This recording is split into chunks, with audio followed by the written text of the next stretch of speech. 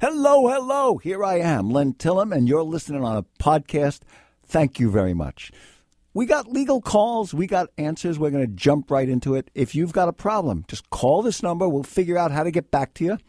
1-800-996-4505. 800-996-4505. We're still taking calls, solving legal problems. You got a legal problem, something that's making you crazy. You want to sue your neighbor. You want to sue a relative. You want to sue an ex-girlfriend. Your boss is a jerk. You got to file bankruptcy. Your boyfriend's been arrested. You know what I'm talking about. Call the lawyer. All right, let's start this show. Justina, how come you're calling a lawyer? Hi, Len. Thank you for taking my call. I'm calling because my son and I, my ex-husband and I, are battling with my child custody for my 5-year-old son. He gave me the wrong court date when I had originally went to court with him back in August. No, wait a second. How many children are we talking about? One? One son, 5 years old. And when was this court date? In August. It was. He told me the day after, and so it was originally like on the 29th, but he told me the 30th over the phone. So he said it was on the 29th of August, but it was really August 30th. Yes. And so you were there on the wrong day, and what happened on the right day? What happened on the right day? He got full custody? Yes. Yeah. And I'm supposed to make child support payments to him. Yeah, look. Well, I was staying at a women's shelter, a women's abuse shelter in Marin County at the time.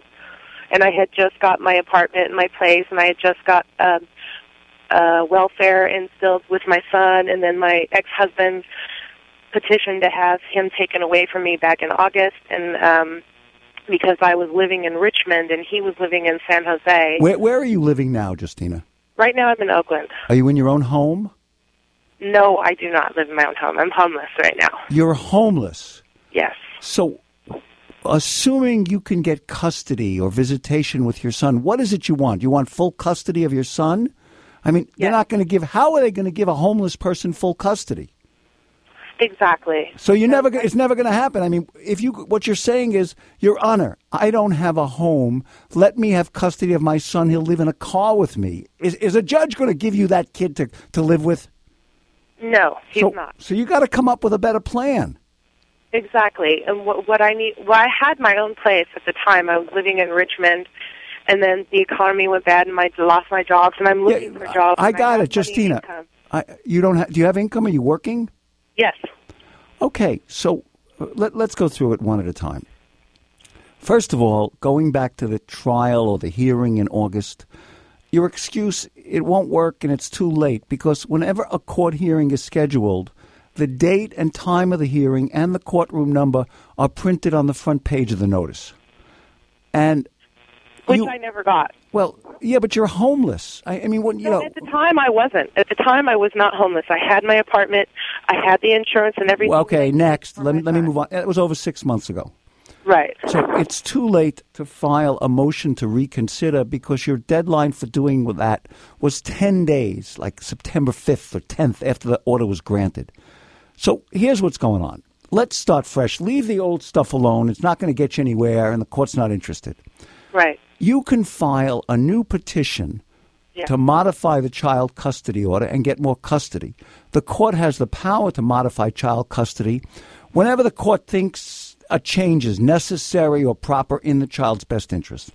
And the court really does want children to be with their mothers and with their fathers, terrible fathers, terrible mothers, in the eyes of the ex-spouse or the other parent, get visitation. But I don't mind sharing custody with my ex-husband half and half. Let's be realistic. How can you expect the judge to give you more custody when you haven't got a place to live? And you've been denied. The judge says no visitation or visitation at your ex's home, or you can't visit with your kid at all. I can see my son, yes. Where? I go over to friends' houses, and he comes where I stay. Are you sneaking behind the father's back, or the father knows about it?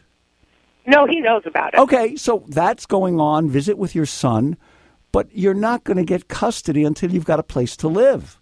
I mean, if you say to the judge, I want the kid to sleep over with me, the judge or your husband's lawyer, I bet your ex-husband's got bucks and a lawyer, right?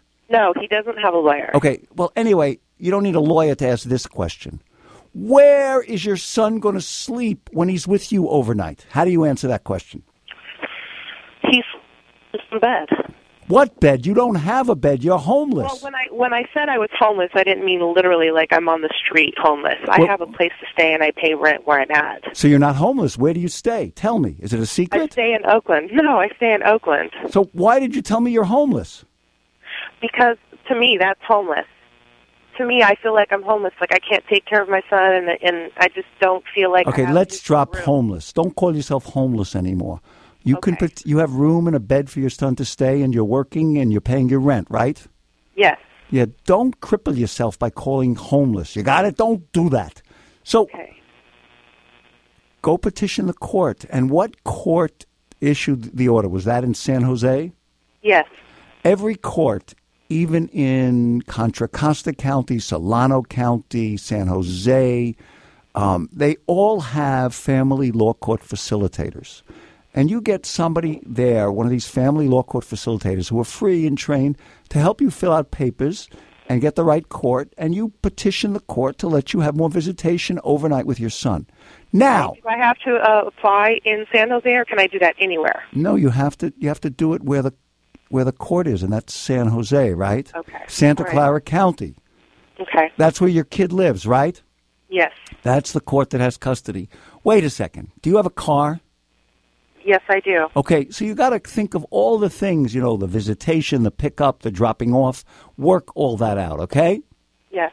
All right. Also, my ex-husband has payments that he makes to his ex-wife to whom he was previously married, and I was wondering, is there any way that I could petition to have that expunged so that he could continue to make child support payments to my son if it comes down to don't get involved between your ex-husband and his ex-wife. Who knows what's going on? Mind your own business. The court has no authority over that in your divorce. Stop worrying about getting payments from your husband. Please, it's going to be a long time before you're going to be getting child support payments from your husband. I'm telling you right now, the way the courts go. Just go for overnight visit and don't worry about anything else, okay? All right. Thank you. Keep it simple. John in San Francisco, what are you calling a lawyer for? I'm calling a lawyer today to find out if there can be any charges filed against the husband of a woman who committed suicide. Tell me the story. The story is 3 weeks prior to her death, they changed their will. The woman is bipolar. In changing their will, she left everything, including a property and home that she had inherited from her father, to her husband. Okay? Skip ahead 3 weeks. He tells her that he's going away for a week and gives her a gun. He comes back last week, and she's still alive.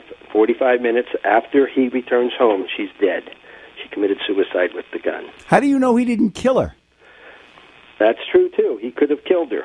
But I want to know is, can there be any charges filed against the husband for giving her the gun? Well, let's go. It could be manslaughter or even murder. He can be convicted if the DA can convince a jury that the husband knew his wife was suicidal and he gave her the pistol on purpose to push her into suicide. That's a known fact that they had already told, the doctors had told her to keep her away from guns, that she was suicidal. And he had the motive to... Wait. They were married, right? That for 27 years. Did they have children? Yes, they did. And one of them's like 30 years old, or not 30, but 25. Had she killed herself without a will, he would have gotten half of her separate property. They have one child? Yes, but... Half. And he would have got all the community property. Look... In the new will... what do you think? Did he kill her? What do you think? If you were on the jury, would you put him in jail? Oh, yeah. I think he furnished her the gun and she committed suicide. She also killed her dog. That's why I think she did it. And what happened in those 45 minutes? He came back. She wasn't deep. He walks in. He says, "Oh, you're still alive, huh?" Yeah. What happened in those 45 minutes? He expected her to be dead within that week while he was gone. How do you know? He told you this? No, I just know. Well, I just know. Why else would he give her a gun and be gone for a week? When did this happen? Last week. Has the cops talked to him or nothing? Nothing yet. Who knows what's going to happen? Yes, he could be convicted of murder or even manslaughter. Yeah, but I mean, the son will go after the father for the and try to get a manslaughter or if the guy gets convicted of manslaughter for killing her, then he can't inherit under her will, and everything goes to the son. Okay. More reason why the son wants dad in jail. Absolutely. And the weird part is 3 weeks ago, he had her sign everything over to him in the new will. You know, I don't know if the DA knows about this, but if the DA told him that, this is the kind of case that would grab publicity. You know, everybody's going to hate him, you know. I hate him. Everybody hates him. You know, you hear this story, what a sleazy guy. Totally. This would be the front page of the papers. He'll get some big fancy lawyer to take the case. It'll make publicity, you know what I mean? Yeah, yep. Yep. What was the name of the guy? Scott Peterson, was that his name? The one who killed his wife, big trial. Mm-hmm. It's like a Scott Peterson kind of case. Yes. Yeah. Yeah, it's really something. Okay, I'll let you know if what becomes of this. You keep us up. What county did this happen to? This happened in Humboldt County. Humboldt? Maybe they were all stoned on pot, too. No, they weren't. She's not a stoner. Okay. Not Thank at all. you. There you go. Any cops in Humboldt County listening? All of a sudden, they're going to get very interested in this. Mike in Napa, what are you calling a lawyer for? Hi, Len. I'm calling because my son is sitting in juvenile hall. He's 17 years old. He's bipolar. He's been diagnosed as bipolar? Yeah, and has been treated in the past for it as well. Is he on medication for it? Not any longer. Mm-hmm. He self-medicates with marijuana, mostly. What's he in juvenile hall for? Originally, he's arrested for possession of ecstasy, 2 pills, which are felony charges, mm-hmm. And marijuana. And he's 17? Well, he was originally arrested when he was 16. For what? Possession. Those 2 possession charges. But why did they lock him up in juvenile hall since January? Part of this doesn't make sense. He was originally arrested, put in juvenile hall. He was sentenced to a drug rehab program, which he ran away from. When they caught him, they brought him back to juvenile hall. Wait a second. Wait a second. You mean a live-away, lock-you-up drug rehab program? Live away, yes. Where is the state getting all this money to pay for a kid who's picked up with a little bit of marijuana? Something's missing here. They do not give kids extensive treatment like this for a little bit of marijuana. At the time he was 16 and a half, and they sentenced him to be held until he was 18. Wait, it sounds draconian. I mean, is there something you're not telling me? Because of his mental illness, he beat up a teacher, he attacked... No. You got the public defender? Yes. And why are they keeping him? What are they keeping him in juvenile hall for? What good does it do to lock up a mentally ill kid? And here's what this is. This is why I'm calling now. What this has culminated into. On Wednesday evening, they found him almost dead. He attempted suicide. When they were doing room checks, they saw him in his room. He was blue, strangling himself. And they won't let him come home? No. Don't they have a treatment program for mentally ill kids? No. Nothing. Just lock them up. Lock him up or send him to drug rehab. But he's bipolar. The probation department doesn't care. Something's missing here. You got to get your kid out of juvenile hall. That's why I'm trying to get it doesn't make... What is he... They're saying we're waiting for a treatment program, but we have no spaces now? Exactly. And on top of this, during this excursion, they assaulted him and broke his nose. They're probably saying he fought back or didn't do what they wanted. I have no idea. I was told that that's one of their techniques. Yes. Look, judges would listen to you more if you had a psychiatrist who could testify in court that the probation department is wrong and your son's bipolar, and being home with you or taking care of him would be better than locking him up like this. And there's a day treatment program that he could be attending. You got to get a private lawyer. The public defender won't help you at all? No. You got to get a good private lawyer. You know who's good? A guy named John Lemon, Lemmon. He's in Glen Ellen. I happen to like him. He's a good I'm not sure of his phone number. You got a pencil? Yes. Write down the name. How can you forget it? It's like lemon, but with 2 M's. John Lemon, Lemmon. He's done work. He's represented a lot of kids in this town. He's a really good lawyer, good criminal lawyer, honest guy, John Lemon. You call him up. He's in Glen Ellen, okay? Okay. Great. Thank you very much. You got to get him out. You're going to have to spend some money on lawyers and a shrink.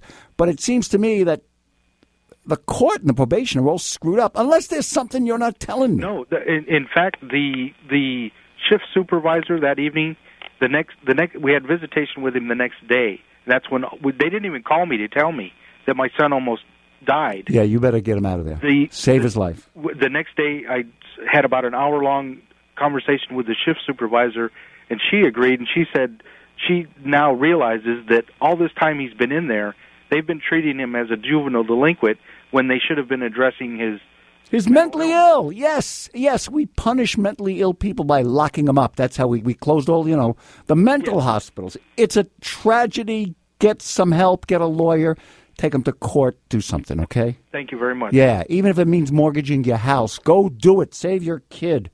Alicia in Danville, how come you're calling a lawyer? Hi, Len. Thanks for taking my question. Sure. I'm calling to ask about a dog bite. Oh, no, I can handle it. And my preteen daughter. We have a lovely older neighbor lady, and she has my daughter do some pet sitting for her. My daughter goes over and lets the dog out when the lady's at her part-time job. Well, the other day, my daughter went to do her job, and she picked up the dog, who is very old and doesn't like to be handled too much. She picked him up, and he bit her on the head. Mm-hmm. On your daughter's head? Yeah. It's not serious, but it drew blood about the size of a raisin. Mm-hmm. So I did my, parent homework, and I looked on the Internet. Is there anything I need to do? I knew the dog didn't have rabies. How do you know the dog doesn't have rabies?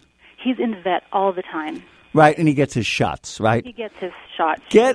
Ask the nice old lady for just the certificate that shows. And by the way, most home dogs don't have rabies, even when a home dog bites you. But people get scared, and they quarantine a dog. This dog doesn't sound like it needs a quarantine. No. So my problem is I noticed that my daughter probably needs a tetanus shot because she hasn't had one in quite some time. Yeah, good idea. Deep puncture wound, good idea. Right. So when I go to get the tetanus shot, isn't the doctor required to report the dog bite? And I don't want to tell that it's my neighbor. Do I have to give the name? I don't think you have to give the name, and I can't imagine a doctor's going to refuse to treat your daughter if you don't identify the dog that bit her.